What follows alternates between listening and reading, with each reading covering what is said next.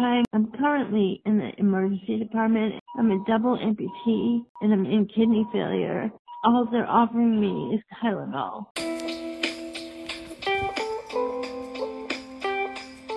Welcome to the Doctor Patient Forum, a no-holds-barred patient advocacy podcast discussing why millions of pain patients continue to suffer, but most importantly, who caused the suffering. Join us weekly as we discuss how you can help end the untreated pain crisis.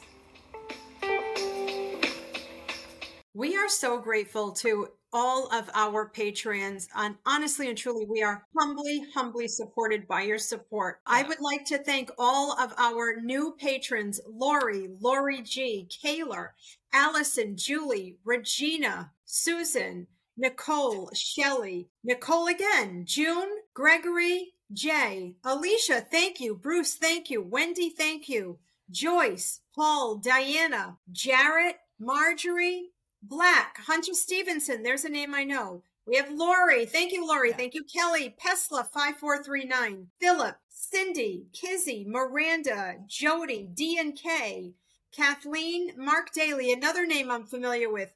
Delane, Samantha. Thank you, Lisa. Thank you, Bonnie. Thank you, Michelle. Thank you, Gracie May. Laura, Gina, Leslie, Gary, Noel, Christy, and Sydney. We thank you. Bev, who do you have on your end as our new patrons? I have Diane, Carol, Paula, Donna, Barbara, Sally, Allie, Mary, James, Gordana, Sarah, Bruce, Yvonne, Kathleen, Ginger, Carol, Dora, Brandy, Ruth, Laura, Paula, Anna, Cheryl, Nikki, Jennifer, Heather, Laura, Heidi, Robin, Gabrielle, Pamela, Brittany, Evie, Linda, Joy, Erica, Jet, Terry, Colleen, Eva, Julie, Allison, Kaylor, Lori G, Lori, Mac, Lenora, Beth, Elizabeth, Trish, David, Karen, Donna, Ginger, Michelle, Deborah, Stephanie, Jennifer, Susan, Jessica, Brenda, Sherry, and Lori. Daniel, Tom, Julia, Stephanie, Lynetta, Melissa, Stephanie, Stevie, Selin, and Tim, and PTSD Advocate. If we missed you, please reach out to me and let me know. We are so humbled by all of your signing up. We are so grateful for each one of you. Oh my God, I have chills. I can't believe all these people signed up. I know. This is so exciting. Just a quick disclaimer that we will be discussing suicide today due to untreated pain and losing a doctor who was prescribing pain medication. If you are struggling with thoughts of suicide, please call 911, reach out to your doctor. You can also use the number 988. I believe it is a behavioral health number that you can call and text. Thank you for listening to today's podcast.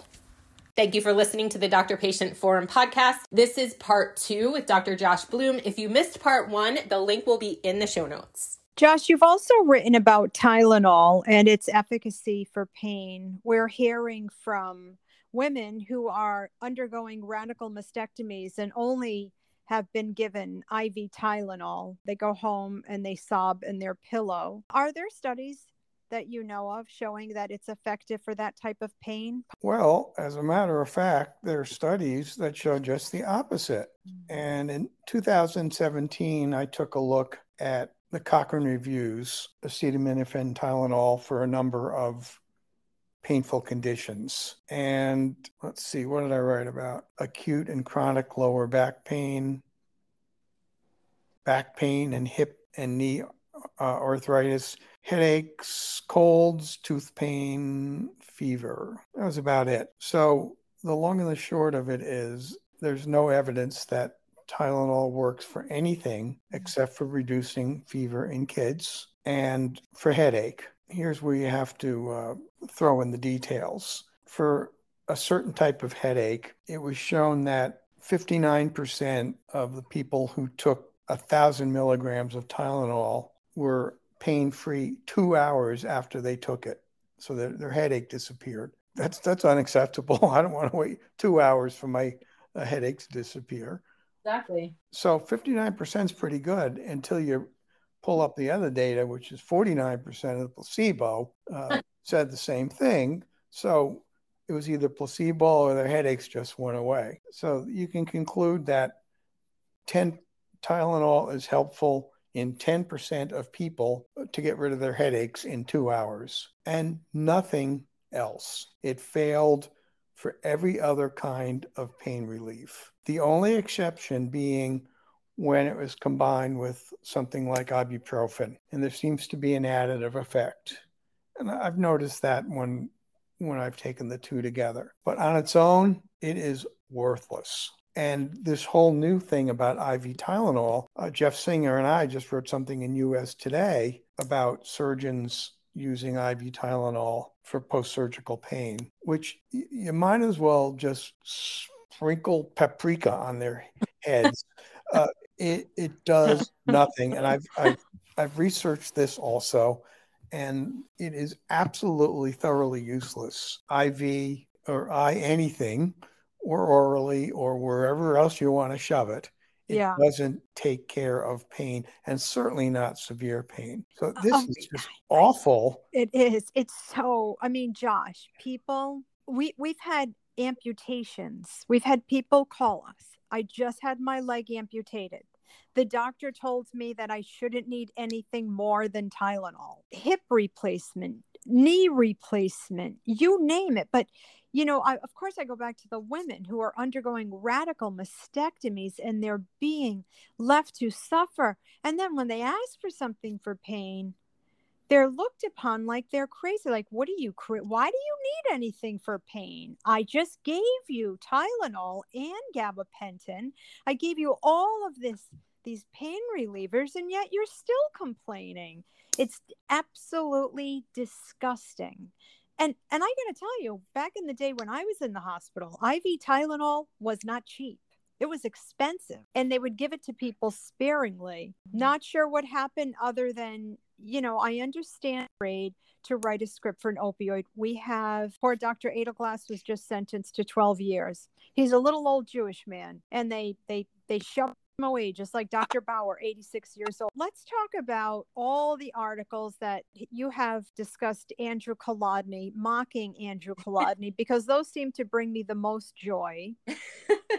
Before we get to that, let me comment on the doctors and the hospital, and also medical groups and walk-in clinics. They're discouraged, actively discouraged from prescribing opioids just because it looks bad, or they're getting pressure from those evil bastards at the DEA, or they're ignorant about Tylenol. And a lot of doctors are. They think it works. So I think the only way that people are going to get any kind of relief from what they've gone through is just start suing the doctors and the hospitals.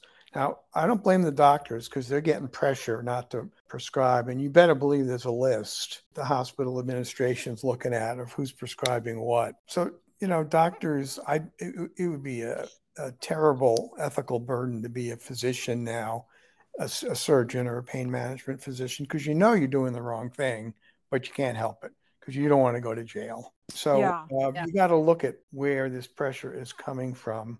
And it's coming from up high. It's coming from the White House.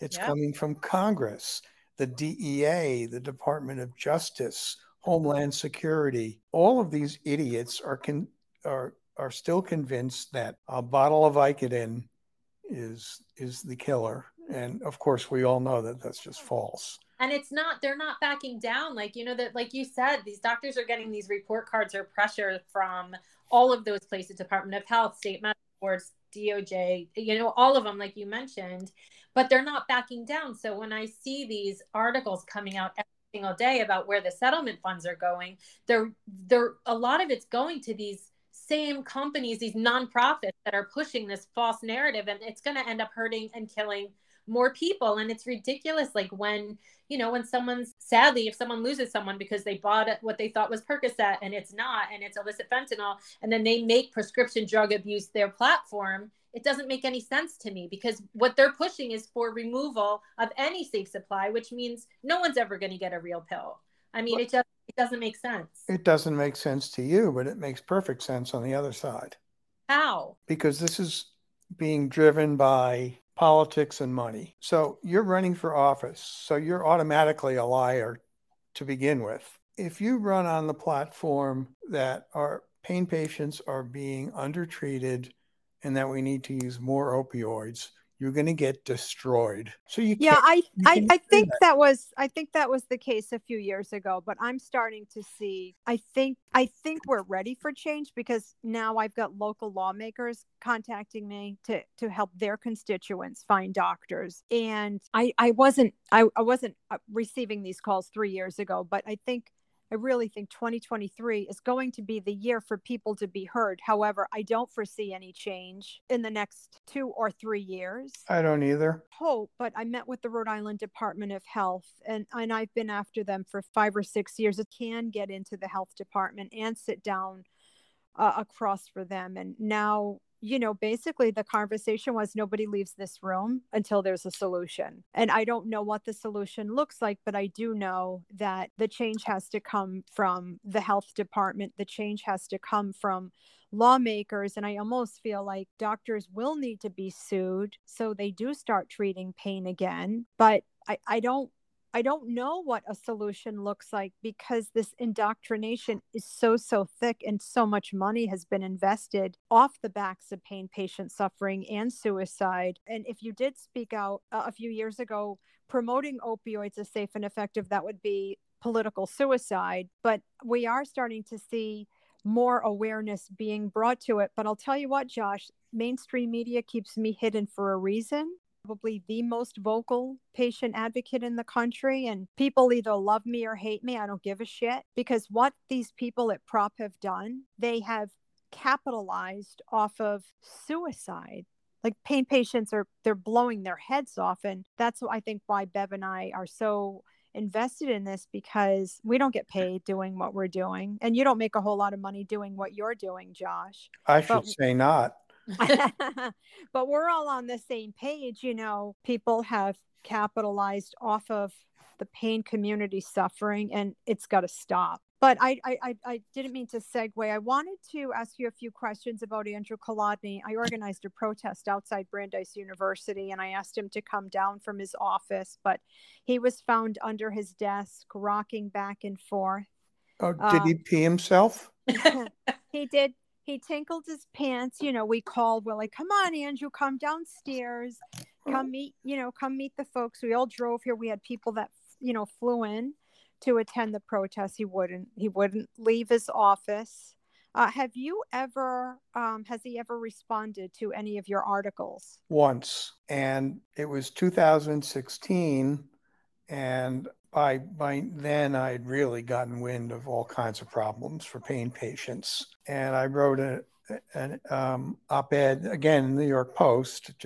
I'm in New York, and it gets a wide readership. So I put a lot of things in there. And it talked about what was happening and it was about to happen to pain patients. And the editor there said, I need you to write something about the other side. And I said, okay, fine. So I wrote a sentence about Physicians for Torturing America, or whatever they're called, and how they maintain this, that, or the other thing. I could pull it up and read it to you if necessary. Their methods for citing evidence are questionable. The next morning, I get a call from Kolodny. And I need to be a little careful what I say here, but he was super nice, started warning me about all the evil people on the other side, would probably be you guys, would end up being me. And he if he doesn't hate me more than anyone in the world, I've failed my entire life.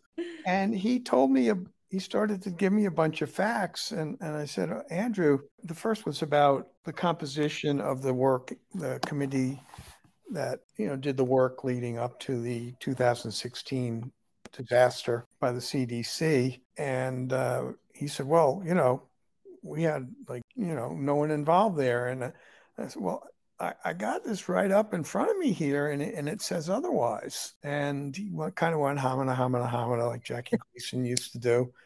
And he said something like, well, can you promise me that you'll at least take a fair look at this before you criticize us again? And I said, no, I can't, because I've already been looking, and I cannot promise you that at all. Well, I kept my non-promise, did I not? The only contact I've ever had with him. but I know he cites me in some of his talks. He does. Yeah. About industry funded and all of that. Oh, yeah. Well, boy, did I give it to what's her name? Few Berman. Yep. When she debated Jeff Singer in New York. Uh-huh. Dr. Few Berman, I just noticed that you made a mistake or you used a trick. And it was, you mentioned 105,000 opioid deaths, but you didn't specify that this is almost all from fentanyl and heroin. Was that a trick or was it just a mistake? She babbled something for a while, and then she said, keep in mind, American Council on Science and Health is heavily industry funded. Yep. And I had her dead at that point. And I wrote an article about what a hypocrite she was, and she was either a liar or ignorant. And I showed our funding because it's pathetically little. It's almost all from individuals. Yeah, they don't care, Josh. That's their go-to, and it's been the go-to since at least 2008. And hasn't been mentioned since. Oh, yours hasn't? About you? They don't. Not a word about industry funded. Because I tore that to shreds, and I made her look like a lying fool. Good. And look that article up. I believe it's called "A Surgeon and an Anti-Opioid Activist Walk into a Bar." I remember that. Yeah, we'll put the link in our show notes for people. That was an excellent article. And Josh, do you know she has a new podcast out, Few Berman and Farmed Out? And guess who's funding it? It would be Kaiser and Blue Cross Blue Shield. Yeah. So really funded. She's getting I think it's one podcast a month and over $20,000 to do one podcast a month by payers. So kind of industry funded in my mind. Well, that's chicken shit compared to what she got from, I guess, Wyeth or Pfizer or whatever. I mean, and she was asked to speak at that. What was it? McGaskill. When McGaskill did those two investigations of drug companies, and after the first one, when they did a hearing, and Few Berman was there, she didn't give any kind of disclosures for conflicts of interest. And at that hearing, it's still on YouTube, she said, you know what, McGaskill, I think that what you have to do is you really have to look at all of those pain organizations. You need to look at them and do another investigation because they're fake. They're not actual pain patients ever. They're always funded by industry, and they're the ones that caused this opioid crisis. And McGaskill was like, okay, I'll do that. And she did. And she did. And the same people who donated, the law firms who donated to McGaskill, hide millions to do with that investigation, are the same ones who got millions or not billions from opioid litigation. So it's really pathetic that they go off on industry funding when someone might take $1,000 when they're making millions and billions of dollars. Right. Yeah, they went after U.S. Pain Foundation because they took money for the heating pads, which is they're just, and they attack us. They respond with these ad hominem attacks. We're not paid by pharma. We're not paid by opioid lobby, but glad to hear that she never went after you again. That's good to know, because I know Kolodny and they love to mention you, and not necessarily by name always, but ACSH and how it's right. And exactly why am I doing what I'm doing? Right. Because we made $30,000, I believe, or something like that in industry funding, which she makes sitting on her ass writing up some brief for a couple of days. Yeah, and as an expert witness in litigation, right? What does she make an hour? $500, $700 an hour? They're in the $500 to $1,000 range. An hour. And I don't even know, the writers don't know where the funding comes from because they don't want to color anything. Yeah, sure. But still, $20,000 from Pop-Tarts or General Electric, or I don't even know where it came from. It sure wasn't from an opioid producing company. Yeah. So why do I do what I do? Well, they have no answer. Zero. They can't touch me because we're clean. We're grassroots, individual, donor funded organization. And anybody that says otherwise is a liar. Yeah, that's what it was, Josh. He called you an AstroTurf organization. That's what he said about your organization. Right, of course. But I've called him a lot worse, haven't I? Yeah, but it seems like his is the AstroTurf organization, I would imagine. Right. Well, Of course it is. yeah. Okay. So you're probably going to want to get into the interview then, I suppose, right? I'm looking on your website, American Council on Science and Health, folks. This is really important. You're tuning into the Doctor Patient Forum podcast.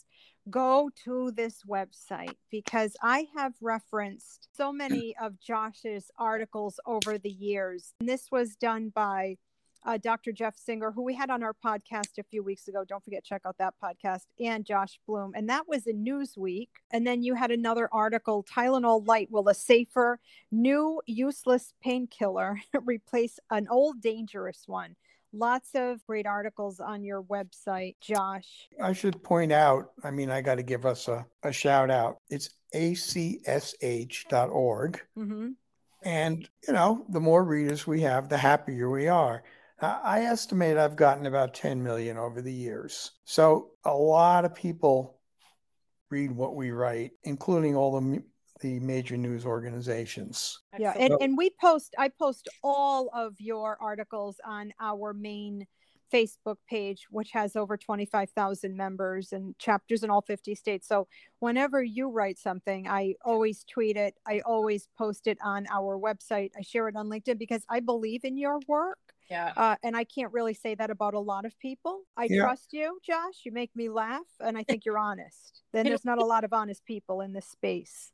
Josh, can I ask you something? I listened to that recent interview of yours on the podcast at ACSH, and you said two things that I would love to talk about. The first one was, I guess the host, I forget his name, was saying basically that it was well-intentioned what the CDC said, what the CDC did, and that this was all done to really protect people from addiction. And you kind of chimed in and you were like, well, I don't really think so anymore. I think a lot of this wasn't done in good intention, was really just done for money. When did that shift come to you? Like, when did you stop thinking it was well-intentioned? I'm actually going to play the clip from that actual interview from ACSH where they asked Josh the question, so you could hear word for word what he said before he answers my question here.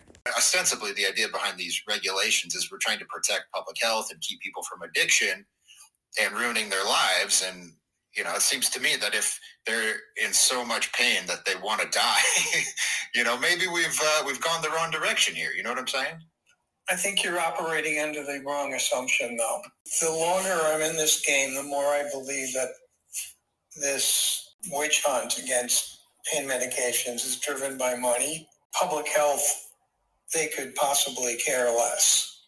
So, that's a pretty strong statement, but, these things I know, and I will repeat them. There's a group called the Physicians for Responsible Opioid Prescribing, and they hate me. I can't even describe a word.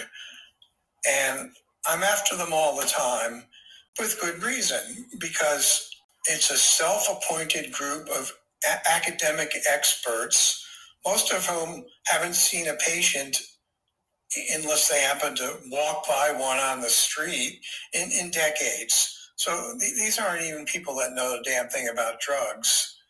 And their game is to write and lecture about the evils of opioids, how they don't work, how they started the overdose death crisis, and how they're still responsible for it, which is utter nonsense.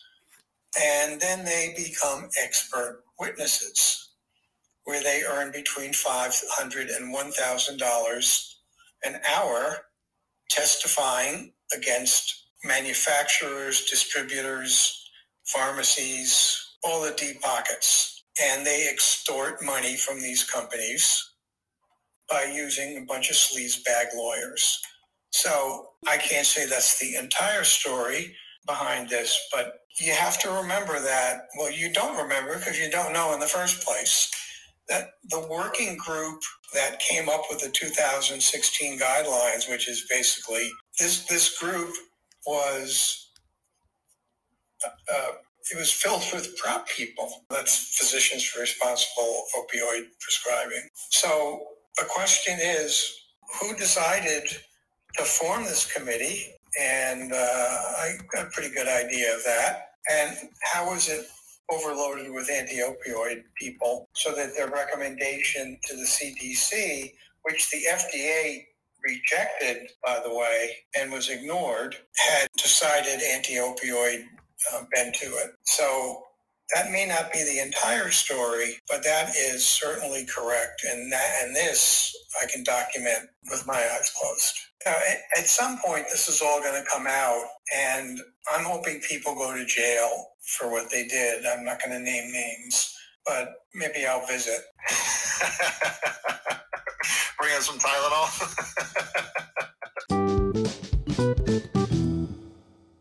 Now back to our interview with Josh when he answers my question about when he changed his mind about whether or not they had good intentions with all of these new opioid policies. It's been gradual, but I think it really hit me. I knew Kolodny was making a ton of money helping the dirtbag lawyers sue Johnson & Johnson. But then when I started researching Few Berman, it really hit me that she's got some nerve, considering the amount of money she made. And that's just one case. It was, I don't know, $400,000 or what it was. She's got some nerve talking about corruption. So then it just began to dawn on me. And obviously I've got a bunch of activists that write to me, and their general sense is that not just these two, but others in prop are making a small fortune as consultants. And so, does prop really give a shit about if people are dropping dead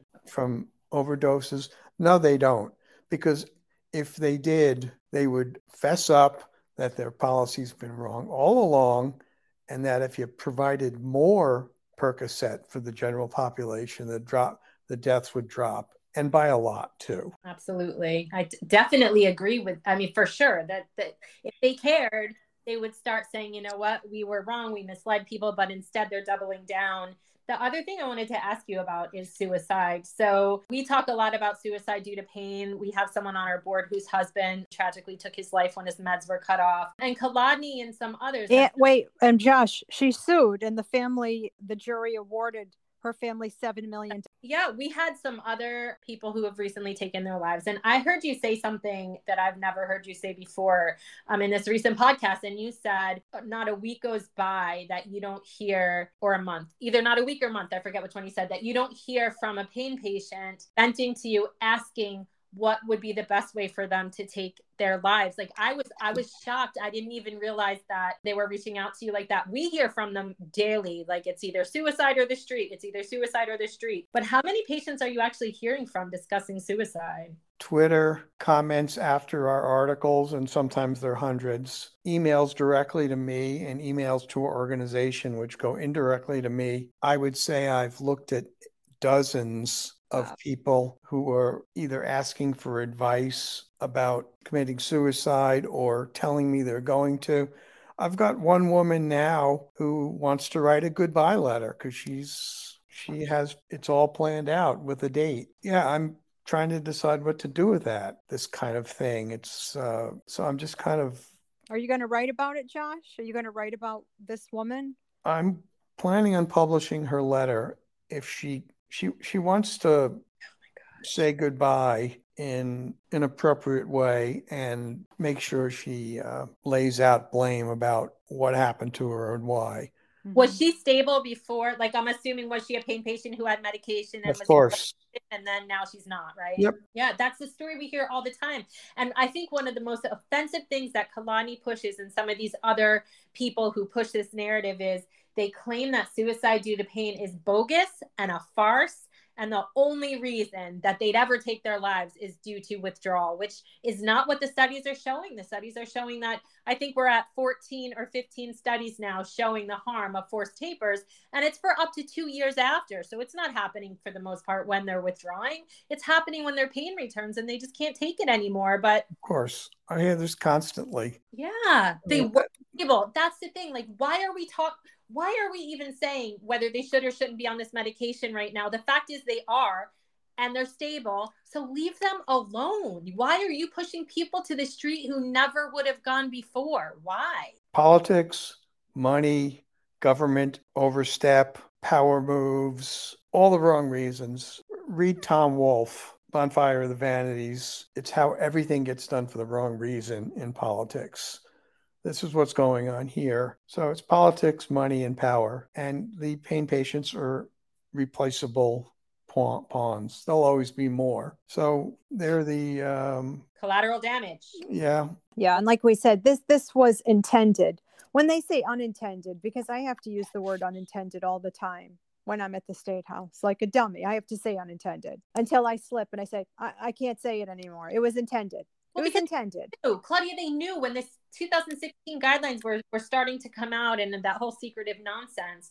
We have on our website content, all the letters these organizations wrote saying, you can't do this. You're going to hurt people. People are going to die. So when they come out and say, oh, we didn't know, that's bullshit. They knew, they were told. And anyone who said that, anyone who went to the CDC and said, or even on the docket said, these are going to hurt people. What did they do? Andrew Kolodny wrote a study with Caleb Alexander, another profiteer who has his own consulting firm for legal consulting. And they wrote a study. They analyzed all the comments on the 2016 CDC docket to see which ones were industry funded. And that's what they did. They didn't analyze their comments. They didn't analyze the ones who were funded by this opioid elimination industry. That's their go-to. They knew, they were told, they didn't care, and they still don't seem to care because it really does seem like they're doubling down. So I don't know, Josh, do you think it is ever going to turn around or no? I don't know. I mean, yes, but not nearly soon enough. And I just hope I live long enough to see a Justice Department looking into what, if anything, the prop members did wrong. I dream of that. And the money they took. The money. Yeah. And if any of those guys go to jail, I'm going to bring them flowers. I don't care if I have to fly to Fiji to do it. Right. And this is why so many of us stay involved. I tell them not treating pain with opioids was a science experiment gone bad. This was all bad. This was driven by bad, dishonest people who don't care. And, we've had former patients of Andrew Kolodny reach out to us, which is a riot. Whoa. I keep asking him in my articles, when did you last see your patients? Do you have a medical license? In what state? When's the last time you wrote a prescription? Yep. Do you actually have this information? He's licensed in New York from what we know. And the people who have reached out to us were his patients at Phoenix House. Phoenix House, yeah. It's when okay. So yeah, right. I'm talking about patients as a psychiatrist or an MD. No, I don't. Right. I've not heard from any. I don't even think he knows how to fill out a prescription pad. No. Did he ever? I mean, he always says that he was seeing patients. When? I guess what he said was it was before he worked for New York, like health, hygiene, whatever he worked for there. And then or right around that time before he went to Phoenix House. But I'm like you, I've never seen any evidence whatsoever that he did any of that. I think didn't we send a FOIA request to New York to see his license? Many. Yeah, we haven't seen a license, I think. Even if he did, that's 25 years ago. Exactly. And probably thinks that bloodletting is appropriate arsenic for syphilis. You lose a little something when you don't practice medicine for a quarter of a century. I'm sorry. Of course. And making millions and millions and millions as an expert witness, and then as like advisor to things like, I don't know, Dope Sick. Oh, Dope Sick. Yeah, let's not forget when he was on Danny Strong's set of Dope Sick. I mean, yeah. Because, Josh, people believe this bullshit. I mean, they really believe it. I meet with doctors, and then before you know it, everybody has opioid-induced hyperalgesia, and they believe that everybody has developed OIA. I'm glad you said that, because Josh, as a scientist, how do you view opioid-induced hyperalgesia? What do you think about it? I have a professional opinion on it. Okay. But what I can say is, if you're getting too high a dose, it's pretty easy to lower it. And that's the thing, like anything I've actually seen true evidence that it exists is from in hospice patients, and they said they fixed it immediately by switch the opioid. But we just heard from at University of Michigan, where they're also funded by Blue Cross Blue Shield. They just did 4 videos on buprenorphine for chronic pain, Suboxone for chronic pain, and the guy literally, like, word for word said, opioid induced hyperalgesia, we have no evidence to support it. We don't know that if it exists or not, but tell your patients that that's what they have, because it gives a really good reason to switch them to Suboxone. That's what he's telling. Lie to your patient. That's one of the biggest piles of bullshit that's lying around the pain universe now. I mean, come on, please. Your dose is too high. Somehow it screws with your head and the pain gets worse. Okay, let's say that's even true. So you deal with it. You drop the dose. I mean, come on. Don't give me this. Or it's because a lot of these people, they were on 2 pain pills a day, and yeah, the doctor, and they're like, I'm not getting relief. And the doctor's saying, well, you have opioid induced hyperalgesia. I'm like, no, you friggin' idiot. She's under medicated because she takes 2 pain pills a day. Give her a third. And then watch it disappear. They're using OIH to cut patients off who are stable, so that they're saying to them, oh, you'll get better if you stop. Even if their pain medicine is working, they're telling them they have it. But this was in every single transcript I've read or complaint for litigation against opioid manufacturers or makers, whatever. They mention OIH. So I think opioid-induced hyperalgesia was definitely, without a doubt, part of the litigation narrative created probably by lawyers, I would imagine, because it's mentioned everywhere, all over the place, yet there's absolutely no evidence that it exists in chronic pain patients. Not unless anecdotal, but they're like, well, I'm not sure if this is what it is. Then rotate the medication and you'll know. Yeah, that's been a red herring ever since I first heard it. Yeah. It's just an excuse. And like Kolodny knows about that. Right. And of course. And nothing else. I mean, come on. Of course, right? Because it's magic. Suboxone bupe is the only medication that not only doesn't cause opioid-induced hyperalgesia, it also cures it. Did you know that's what they say now? Suboxone. It cures it and it doesn't cause it because it's magic. It's a magic molecule. Hey, Josh, I'm going to ask you because, we're all getting up there in age. Hey. Bev's the youngest. Yeah. Josh, do you worry about your pain going, ignored? As a matter of fact, I'm one of you guys now, but welcome. To a lesser extent. Mm-hmm. My pain is from a whole bunch of old injuries and surgeries, almost all of them self-inflicted by accidents and doing stupid shit. So that's my fault. And, as you age, arthritis does not get better, it gets worse. So these injuries, sometimes they're painful. And then about a year ago, I was no longer able to take Advil, which worked wonders because it would all of a sudden start burning holes in my stomach. So now I'm getting into a predicament where I'm relying on Tylenol and opioids. Fortunately, Celebrex is helpful for me and doesn't screw my stomach up too badly. So I'm able to get 60 tramadol every 2 months. And I use them sparingly with Tylenol, maybe Advil if necessary. But I'm doing a balancing act now. Yeah. And if for some reason I can't get the tramadol anymore, I don't anticipate that. But now I'm in all kinds of trouble, just like the rest of it. I don't have the severe pain that they do, but it's hitting home. I bet it is. And now, because of the new guidelines about acute pain, instead of it making anything better for pain patients, it made it worse and really just expanded it to all kinds of acute issues, post-op pain, even cancer. Sickle cell patients haven't been excluded. They get treated horribly. Like, it's just made it worse. It's made all of it worse. And now, don't you think, Claudia, we're hearing from more post-op patients who aren't actually chronic pain patients, and they just find us because they had major surgeries and they're given Tylenol or like gabapentin or Benadryl. We had remember that person who got a full colectomy and she was given Benadryl? Yeah, that's the latest thing now. Benadryl all of a sudden. Josh, I had an attorney that I work with I saw him in the grocery store and he's like, oh, I gotta tell you something that happened. My wife had a C-section And the baby wasn't 8 hours old. She just had she was gutted, right? And then she asked for something for pain. And they said, oh, we don't do that anymore. And she said, what don't you do? Well, we don't write scripts for opiates.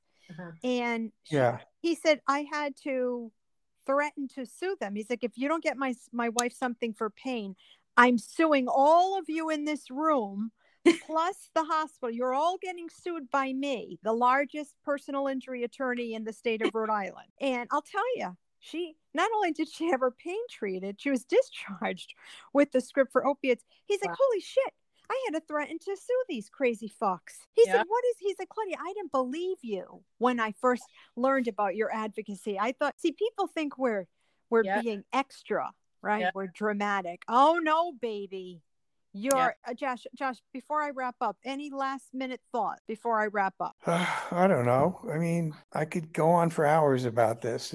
It's very upsetting from my own health, my family's health. Whoever's going to get into a car accident is going to have to suffer. But perhaps the worst is the post-op, because about 0 people have been become addicted to morphine for a couple of days after an operation. Inexcusable. Josh, I remember the article you wrote about lavender versus morphine, and you ended it with, you keep the lavender, I'll take the morphine. Well, seriously, I mean, the morphine, maybe some people get sick from it, but it's pretty well tolerated. And you know what? If you're in agony, give somebody the little button to push whenever they're in pain. And 2 days later, they'll be okay. Yeah. Are you I want to ask one last question. Are you discouraged? Yeah, mostly by the hospital behavior. Yeah. But let me tell you what you guys can do. Yeah, please tell us, Josh, please. All right. So you need to send out at least 2 things that I've written. Okay. One is the recent USA Today op-ed with Jeff and me about using Tylenol after surgery and how it's barbaric. Okay. And the other is something I'm going to send you right now. You've read it already. It's called Tylenol Isn't So Safe, but at least it works, right? And that's when I take a look at the evidence or lack thereof for its efficacy. Send those 2 things to doctors, to legislators. Okay. There's no denying that there's a problem here. Yeah. My own doctors don't know this stuff. Scary thing, Josh. See, as patients, people put so much faith in these people, but they don't know. I have sent the USA Today article was one of the first things that I brought to the Rhode Island Department of Health, because I've asked them to change has to come from the health department, because without the health department, I don't have a chance of fighting. Yeah. And the hospitals, I'm in the smallest state. So I said, please at least get involved. So you encourage these doctors to start treating pain again in the hospital, so these people don't hit the street. I mean, Tylenol for a C-section? Tylenol for a mastectomy? Are you insane? And they keep coming out with more and more and more out of U of M with, Dr. Chad Brummett and Michigan Open, the same people who put on that musical about opioids for high school kids where they dress like bike bottles. All about it. But Josh, I would love, if you don't mind, I would love to have you back. We would love to have you back to discuss buprenorphine, what it is, what it isn't, because my favorite articles that you do with mock interviews with Kolodny are the ones where you're talking about like breaking down pharmacologically what bup is and what it isn't. I love those. They're the best. And I think it would be really helpful to hear from a scientist what it actually does and what it can't do. Because Josh, you're a scientist. So if anybody knows how these medications work, it's you. Yeah, we could ask ahead of time for questions. We'll get hundreds of them in 5 minutes. Would you be willing to come back on, Josh? Yeah, buprenorphine, I've largely ignored. Yeah. I could absolutely find out everything I needed to about it. It's not something I've really written about. I have no expertise. I think I saw you write about it when you were when he was talking about heroin pills, and like you were separating out what really is like heroin, what isn't, all of that pharmacologically. Do you know what I'm talking about, that article? Yeah. Or you don't? Okay. That was a while ago. I kid you not. Don't just, when you're sending stuff out, Yeah. Don't just send out the op-ed, send out the Tylenol thing I just sent you. Yeah. Because then it becomes really obvious that the stuff doesn't work. Right. And then people might put 2 and 2 together and they'll say hospitals are using Tylenol, but here I got a whole bunch of evidence saying it doesn't even cure a headache. Mm-hmm. So what's it going to do after a mastectomy? I would love to send that out. We'll post it on our website. I mean, in the updated guidelines, did you know that they used a study showing that Tylenol is more effective for kidney stones than morphine or than opioids? I think they compared Tylenol to Demerol, I think is what they did. And they said not even NSAIDs, which can be somewhat effective, but they said Tylenol for kidney stones. Send me that, will you? Yeah, absolutely. I'll send you where it is in the guidelines, and I'll send you the supporting evidence. Definitely. I'd love to see that study because Okay. I'll take that apart in my sleeve. Oh, excellent. All right, Yeah. good. Thanks for taking time out of your day, folks. Let us know what you think about our interview with Josh Bloom. And don't forget, follow all of Josh's work. You can follow him on Twitter. You can follow him on his website. We're going to have all the links in the show's notes today. Be well. Have a great day. You keep fighting, and we'll do the same. Before we go to these interviews with some patients who had experience with Tylenol instead of opioids, I want to play a short clip that we've played in previous episodes. This is a clip that is on Dr. Stefan Kertész's YouTube channel, and Dr. Kertész is running a suicide study, as we all know, out of University of Birmingham in Alabama, where he's really studying what really is the relationship of opioid tapers and suicide. And we're all so grateful that he's doing this because it really seems to be something other people don't want to touch or are specifically intentionally refusing to look at. Anyway, when he was presenting his suicide study, I think it was a few years ago now, Dr. Few Berman, who we talked about in this episode and we've spoken about before, she runs an organization called Farmed Out and she's on Prop's board. And she's really hostile. In my opinion, she's hostile. I mean, you'll listen to the clip and you decide for yourself what you think, but I think she seems quite angry that he's even talking about running a suicide study. So he's presenting the study. Dr. Few Berman pushes back. It's about an 8 or 9 minute clip, and I'm just going to play it really quickly here, and then we'll link in the show notes in case you want to go to Dr. Kertész's YouTube channel to watch his other videos. And after we're done with that, then you'll hear the interviews with some pain patients and their experience being given Tylenol. Suicide. So I really need to question you about this because where are the documented suicides of people who who committed suicide because of opioid taper? You know, I've seen a lot of newspaper articles quoting people saying, "Oh, it's really underreported." Oh, is that why you can't come up with an actual case? There was a TV program that had the case of one person whose wife actually handed him a gun to kill himself. I've got some issues with that. I interviewed the wife. There is a high rate of suicide among long-term opioid users, which you did not mention. And then you've got these, Twitter things of people who are threatening suicide, which is not at all the same thing as committing suicide. Where is your evidence that there actually is where is your evidence of documented suicides from people who are tapered? So first of all, I think it's very important in a couple of things. First of all, it's great to ask for evidence. That's why I really want public health authorities to investigate suicides right off the bat.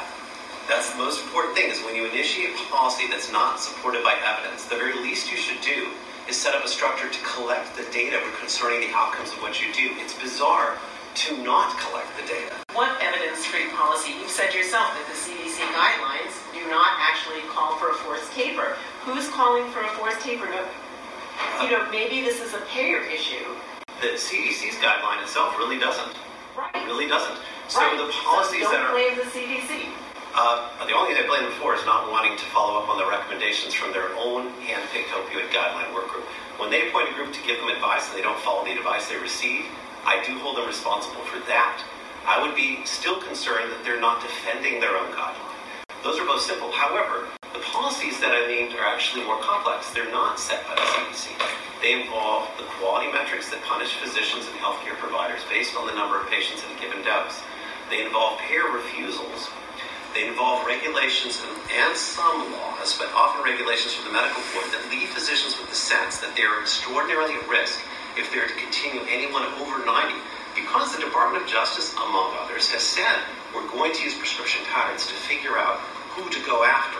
So you're on notice if you're the last one standing with a patient over 90. Those enact and weaponize the guideline that is written seems pretty good to me from the CDC. But unfortunately, the people who are enacting and weaponizing the guideline have not elected to measure outcomes that are 100% available to them. I will say this. I personally have reviewed the medical charts on 2 patients who are in the media. One of them is the person whose wife bought him a gun. I'm glad to have people handed it to the article. And I both reviewed the medical chart in detail, had an expert review it, interviewed the individual, and had signed consent to publish about it in the Health Affairs blog in January. There's a separate case, which I published in Slate last summer. I have personally been the person called upon to remediate individuals who are suicidal or who have actually shot themselves and did not die. And therefore, I feel fairly convinced, having reviewed the charts of those people, that I know what was going on. Moreover, I'm in continuous contact with physicians who are all addiction trained, who have tons of expertise in opioids and dependence. Those physicians who I'm in contact with basically write me notes every week saying it's a disaster zone with the number of patients who are traumatically harmed. I published a case first in the Hill under a changed gender as a female. And then when I got official VA permission, I published that case in the meeting proceedings for the Association for Medical Education, Research, and Substance Abuse.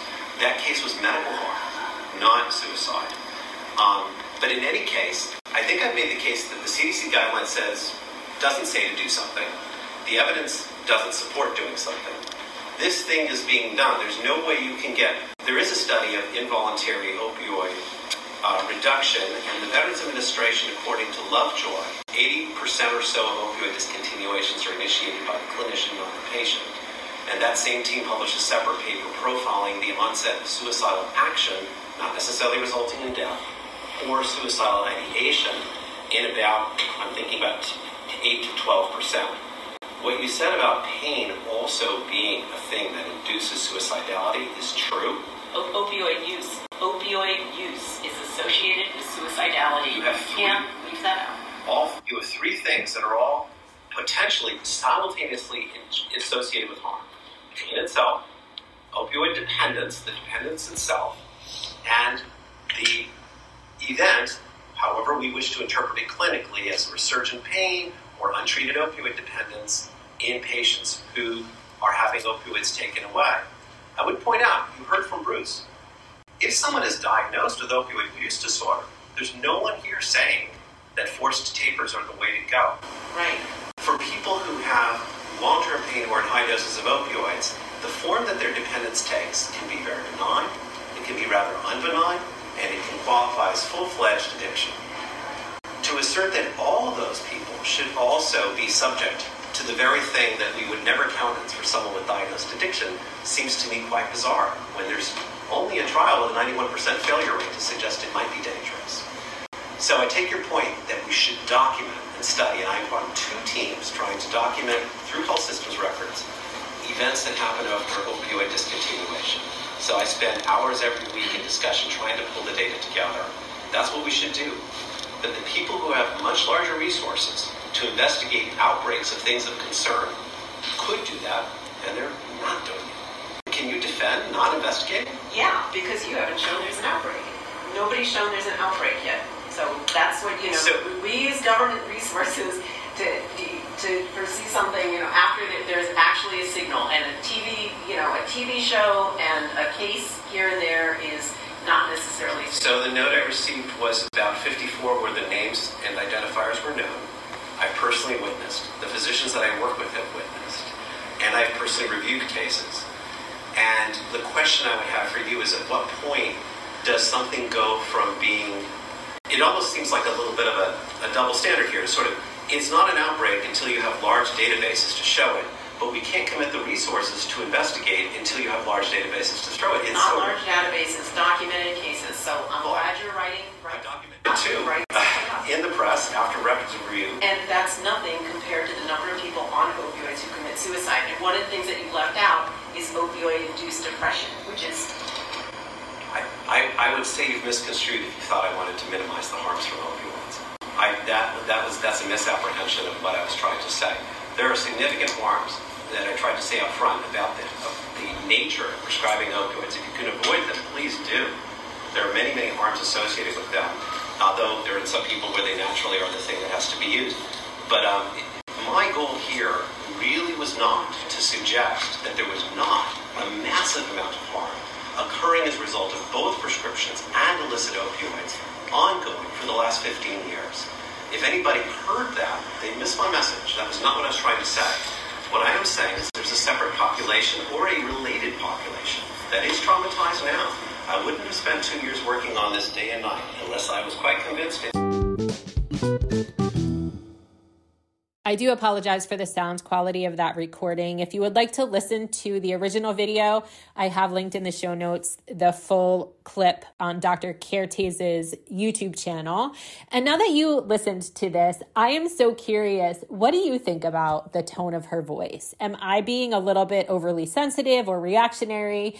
Does she not sound angry? Or I don't even know what it is in her voice that it is. She just sounds mad. Like, to me, I can hear the contempt in her voice for pain patients on opioids. But I would love to hear what you think. If you agree with me or disagree with me, you can email me at bev@thedoctorpatientforum.com. You can comment on Spotify if that's where you're listening to this, or find me on Twitter at IBDgirl76. I just am really, really curious what other people think about this. Okay, now that you listened to that recording, I am going to play one really quick interview with a patient. She had an experience with being offered Tylenol only for breast cancer surgery, and I want you to hear from her mouth what actually happened. And then after that, I'm going to read some other patient stories. Hi, Carol. Thank you so much for speaking with me today. Our episode about Tylenol and post-surgical pain. I had asked on Twitter if anyone had experience with this, and you reached out, and I really appreciate your being willing to tell your story. So can you briefly introduce yourself?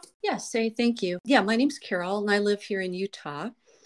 I was diagnosed with breast cancer last year, and I do have some pre-existing neuropathy. And then I had a foot fracture, a toe fracture that didn't heal, and it sort of turned into a cold type of chronic regional pain syndrome. So I'm sort of a neurological mess at the moment. I'm not currently under any medication for pain management. So I'm sort of on my own. So I do a lot of, natural things. I mean, I do everything I can, that I can try. And we all do that, right? To try to figure out how to manage our pain. But so my experience with surgical procedure and Tylenol was last year with the breast cancer diagnosis. Okay. You want to tell me what happened, like a little bit about what that situation? Were you having symptoms that led you to be diagnosed with breast cancer, or was it just a normal screening? Yeah, it was just a normal screening. With COVID, I think a lot of us just neglected our screenings. I mean, at least I did. And luckily, I did it in time to catch the breast cancer because it was small. It's, it's kind of the generic type of breast cancer, not something excessively aggressive or anything like that. I had a screening. Okay. And at the screening, the technician ominously gave me a card and said, you're going to need this. And it was to a breast cancer surgeon that was local in the hospital. I live very close to just a small hospital, a local hospital. So I don't have to go all the way to Salt Lake, to the University of Utah, to the Huntsman Center. And I looked up this particular doctor, and she had extremely good reviews online, lots of reviews, like over 100 reviews, and everyone was very pleased with her. And so I made appointment and went to see her. We spoke about, she looked me over, and this was before I had my biopsy. And she looked me over and said, we need to schedule a biopsy and some follow-up stuff. And let's go ahead and schedule your surgery in June. This was in May. This was a year ago. Okay. So in the paperwork she gave me, and I tried to explain to her my situation. I told her I've got full body neuropathy. If you do this, because she gave me two options, because I didn't want radiation. I said, I don't need more neuropathy. I've got enough. And so she's like, okay, then you have to have a mastectomy. Because and this was a small tumor, my tumor was 1.7 centimeters, right? So it wasn't a big tumor. And or if you get a lumpectomy, you have to have the radiation. And I'm like, but I've got neuropathy. And I said, okay, if you do these other things, then I need you to promise me that you will do nerve blocks. I'm going to need a lot of nerve blocks. Yeah, of course. And I'm going to need pain meds afterwards. She didn't really say anything, she just kind of, she did say she's never seen a patient like me before with all the neuropathy background. That's when she started mentioning the Tylenol. So wait, so you go for a screening. The condition, which they don't usually do, basically tells you have a cancer and that you'll need to see a surgeon. You go see the surgeon, and she had very good reviews and she seemed very nice, right? And then you tell her your chronic pain condition. And that makes me wonder, is that what made her talk about Tylenol, or is this just her go-to with everybody? Because, the CDC talks about the exclusion of cancer, but it sure seems like anyone who has a chronic pain condition, they don't get that cancer exclusion like everyone else does. No, I think it was in the folder she gave me. She gave me a folder, and she went through her spill, right? It looks like she had talk that she gives everyone, right? And she personalizes it based on what kind of cancer they have and where it's located and stuff like that. Because there were pictures on there, and she was drawing where my tumor was and this, that, and the other. And then it came to the pain management part. There was a blurb about, okay, we will give you opioid medication, but Tylenol works just as well. And there was a huge, large paragraph with citing some articles or something like that about how Tylenol was sufficient. And that set up my alarm. The minute she started talking about that, and then she went off on it. Do you know what I'm saying? Then she was like, yes, and Tylenol is, she focused on that. And I told her, I said, well, if Tylenol worked for me, I would be using it. I would buy stock in the company. I would be the poster child for Tylenol if it worked. It doesn't work for my neuropathy. It does nothing for me. And it's not like you're on opioids already. So it's not even like in her mind, she could be like, oh, you're drug seeking. Is she young? Is she a young doctor? She's probably in her 40s, mid 40s. Because I do find the younger providers tend to have bought into this whole no opioids. Tylenol and Advil work just as well, blah, blah, blah. So she gives you all this information. And then how did you feel when you left that appointment? Did you feel uneasy? Like where you could...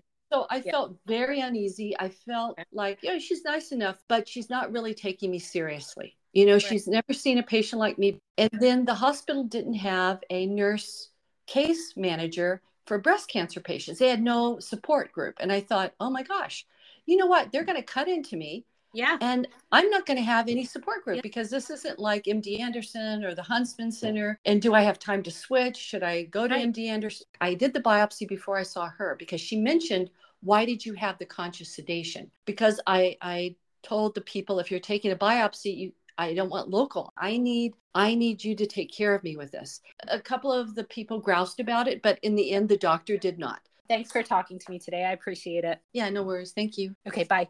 Bye. Hey, just a quick break from this podcast to tell you about our brand new Patreon page, which we launched on June 1st. We are so stoked about launching this Patreon subscription page. The messages have been so encouraging from people, but what is Patreon? Bev and I have dedicated the past 6 years of our lives to bringing awareness to the untreated pain crisis. We do this by organizing rallies. Bev has invested thousands and thousands of hours in research. In my opinion, it's really important to bring awareness to the people who are suffering, but more importantly, the people who have caused the suffering. And I think Patreon is the perfect platform. But what is Patreon? This is a subscription. Really important for you folks to know, though. You're not losing anything. Some people maybe don't want to sign on to Patreon, and that's fine. You're still going to be able to access all of our free resources on our website, thedoctorpatientforum.com, plus all of our Facebook pages, and most importantly, the amazing podcast, the Doctor Patient Forum podcast. Bev, Can you explain to people what they're going to be receiving with the 3 different categories that are being offered on Patreon? Sure. We have 3 tiers, $5 DPF supporter, $15 a month DPF advocate, and $30 a month DPF warrior. We know people have been asking about that coaching call. They get 4 coaching calls in a 12-month period for DPF warrior. That's the only tier that has a coaching call, but all of the tiers get an extra video podcast, at least 1 per month. There'll probably be more than 1. In the higher tiers, they get before and after. When we're talking to guests, some of the most fun discussion is before or after the actual podcast. So that will be in the higher tiers. But this $5 tier, they still get a lot. I'm going to be posting mostly daily. I might skip a day here and there, but mostly daily. I will be posting every important article and study and event that happens. So nobody will have to miss that again. And every month, I'm going to be keeping a running log of everything important. And I will post those monthly blogs with all the links so people won't miss it, because you know what happens on our Facebook page, Claudia, is that I post it and then people lose it. It just, people scroll on by because you don't see it anymore. Right. It gets buried. And the reason this DPF supporter, this is actually one of my favorite categories, because if you don't know what's happening in your state, Bev is going to be posting it on the supporter tier. So if there's legislation, if there is a hearing coming up in your neck of the woods, if there's a meet and greet coming up in your neck of the woods, if there's a rally, a support group, that's all going to be listed on the DPF supporter category. Now, the reason the DPF warrior category is so important for so many people is because we receive hundreds of messages on a monthly basis of people wanting to connect with us, to get on the phone and to advocate. And we would need an army of people to advocate. And while hopefully in the future, we will be able to really spend more than just 30 minutes with people, but for the time being, the DPF warrior category, we're going to get on the phone with you for 30 minutes and we're going to coach you what you need help with getting this. Maybe you need help gathering information for your next doctor's appointment, or maybe you're looking to, some of you folks may or may not know, I'm a fitness competitor. I get on stage once a year. I compete. I bring awareness to the untreated pain crisis. Maybe you just want some fit tips, or maybe you want to learn more about these government paid experts. And that's why that DPF warrior category is so important. And Bev, what do you like the best about the DPF advocate category? I think my favorite part of this advocate category is the fact that they can message us their questions. So as you were talking about, we get messaged on every single social media platform, plus our cell phones, text messaging and emails and phone calls. And it's hundreds per week from each of us, for each of us. And there's no way for us. We try so hard to stay on top of it, but there's just no way to answer all of these questions. So in the advocate tier, every month, they'll be able to message us their questions throughout the month on Patreon. And then at the beginning of the next month, Claudia and I are going to be recording a question and answer session where we will be answering every one of your questions as long as time allows right there on the recording. And then we'll post it and you can watch it. So I'm excited about that because right now I feel so bad. I don't have time. I just can't answer everyone's questions. It's too much, you know, and we'll still, like you said, we still get the podcast, the websites, all of that is still there. But this is more one-on-one. They could connect with us. This is a way that we could organize interacting with all of the members that make all of this possible anyway. And most importantly, it's a great way to raise money so we can pay for certain things that we need. You know, right now I don't have a scanner. We don't have software. And this Patreon subscription page, this is the best way to not only help people, but to help people while raising money and making it affordable for everybody. And the DPF supporter, the DPF advocate, and the DPF warrior, there's something there for everyone. So take a look around, folks. Welcome. We look forward to seeing you all. You keep fighting and we'll do the same. Thank you. Our Patreon page link is patreon.com/the Doctor Patient Forum. It's also listed in the show notes. Hope to see you over there. I asked on the National Doctor Patient Forum page on Facebook if anyone had an experience being given Tylenol after either major surgery or with an acute issue, thinking that I would get just a couple of stories. But there were over 150 responses. My plan was to interview some of them, but these stories need to be told. So I'm just going to read some of the posts. This is only a small sample of them. If you'd like to see the rest of them, go to the Doctor Patient Forum national page on Facebook, and I'll attach the link in the show notes. I'm going to read some of these responses. A friend of mine was sent home with nothing after open heart surgery. She passed about a year later. After my surgery last month, I was given Tylenol IV. They gave me very little of anything else. I've had about 12 surgeries in my life, and never have I suffered in excruciating pain after any surgery like this one. They had me sitting up, crying in pain. I was wide awake, suffered every day in the hospital. Colectomy and vaginal repair from my hysterectomy. When my stepdaughter had a cancerous ovary removed in 2021, she was denied all post-op medications, save the dreaded new Tylenol and ibuprofen protocol. As she howled alone in the hospital bed, no family, friend, nor advocate allowed in because of COVID restrictions, she was told, "I'm sorry, we can't give you anything stronger. Don't want you to get addicted." I've only been able to have Tylenol after spinal fusion surgery, and he actually messed up and pinned both of my nerves in the rods, and instead of going into fix, he went in to cut out the vertebrae. Then insisted on doing bilateral joint fusion, and I was still only given Tylenol after surgery. I've since found out that the bilateral joint fusion was done backwards, and that's why I've been in pain since all of the surgeries.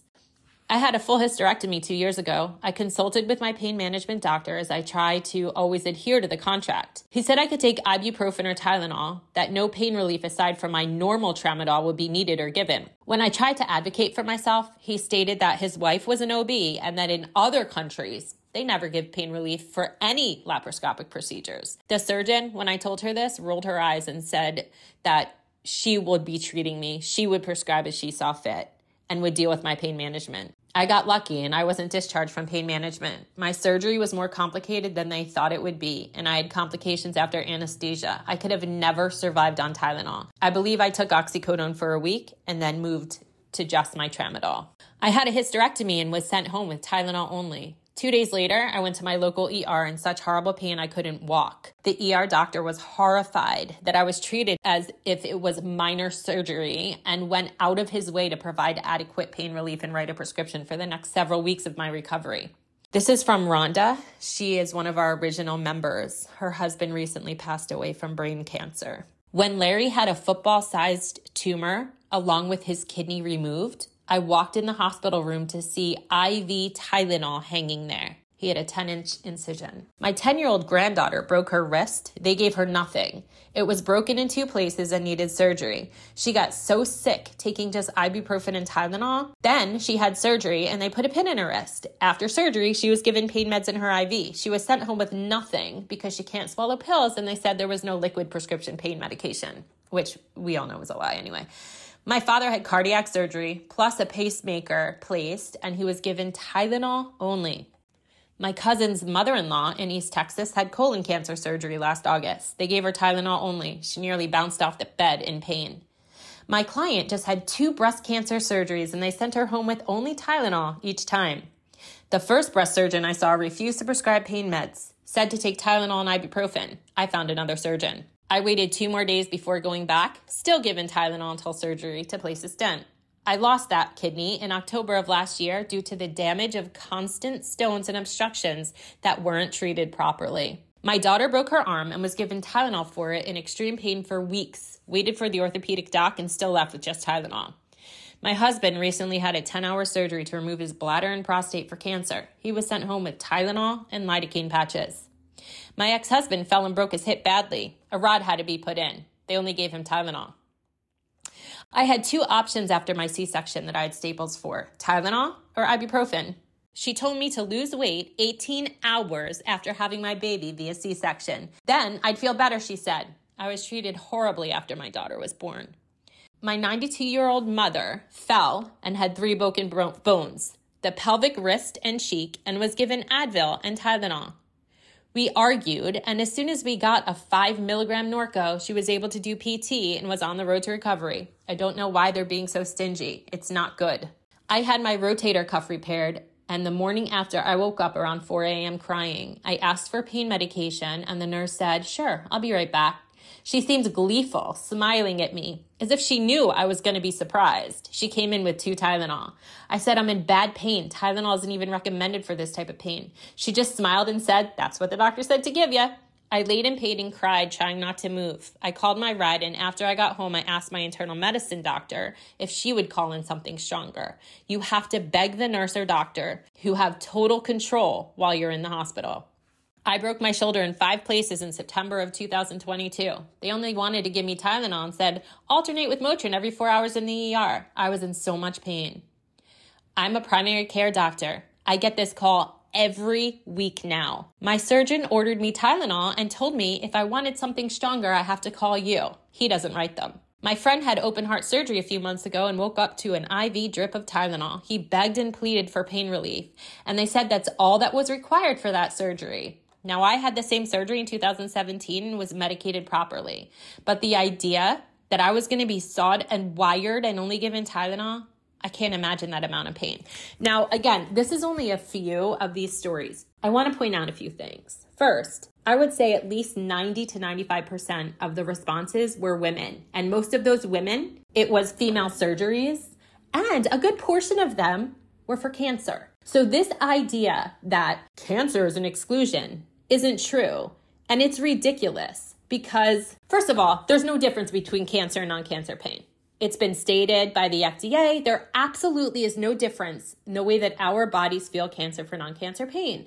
But even more than that, let's just assume there is. At what point does cancer pain become non-cancer pain? Is it as soon as you wake up from surgery because the cancer's removed? Is it 6 months after declared cancer-free? Is it ever considered non-cancer pain? What about the effects of chemotherapy? Is that not cancer pain anymore? Because let me tell you what's happening. We have doctors promoting opioid-free breast cancer surgery. We have doctors out of Michigan Open, University of Michigan, writing post-op opioid guidelines for adults and for children. And they say, oh, these are only guidelines. But we know guidelines are never only guidelines. So it is my opinion, anyone who writes these guidelines and promotes them and implements them, helps other doctors implement them, and teaches other doctors about them. In my opinion, it is their responsibility to make sure that these doctors are well educated, that if someone needs more medication, you don't treat them like the stories we just heard. Because it's not so easy to get more medication. So let's just say, and then the woman who has this mastectomy is in agony, and she calls, or her husband calls, or her child calls. And the doctor's like, you shouldn't need more than that. Or, I don't feel comfortable writing that. Or, you may become addicted. Or, I don't really believe you're in pain. You're just drug seeking. Go to the ER if you need something. So then this patient goes to the ER and the ER doctor's like, sure, I'll give you something. But then they call the surgeon and then they come back and they're like, I can't give you anything. And then they put drug seeking in the chart. This concept that these are only guidelines and if anyone needs more, it's easy to get, it's bullshit because it is not true. The number of calls we get from people who are not even chronic pain patients, who have major surgery, cancer or not, and can get Tylenol only. And they're told, oh, Tylenol and Motrin alternating is just as good as opioids. It's insane. It's ridiculous. But I'm going to tell you something. If you don't help us fight, this will be you one day, or a loved one, a family member. You might think this will never be you because you had surgery 20 years ago and they gave you enough medication to keep you out of pain. But let me tell you something. That's not true. It will be you. My daughter had a kidney stone. She was 14. They would only give her oral Tylenol. I had to beg for a Toradol shot. Toradol. Now my kid had hydronephrosis and a kidney stone. Oral Tylenol and a heating pack on her back they gave her. Treated her like she was lying. And I had to beg for Toradol. She didn't even need an opioid. Once they gave her that Toradol shot, she was a lot better. So I'm not even saying opioids all the time. But if someone is in pain, listen to your patient. And if you're a doctor, help us fight. Help us fight. I get it that you're scared. I understand why. It is crazy what is going on. But please help us fight so this madness can come to an end. Just a quick disclaimer, the information contained in this podcast should not be considered medical or legal advice.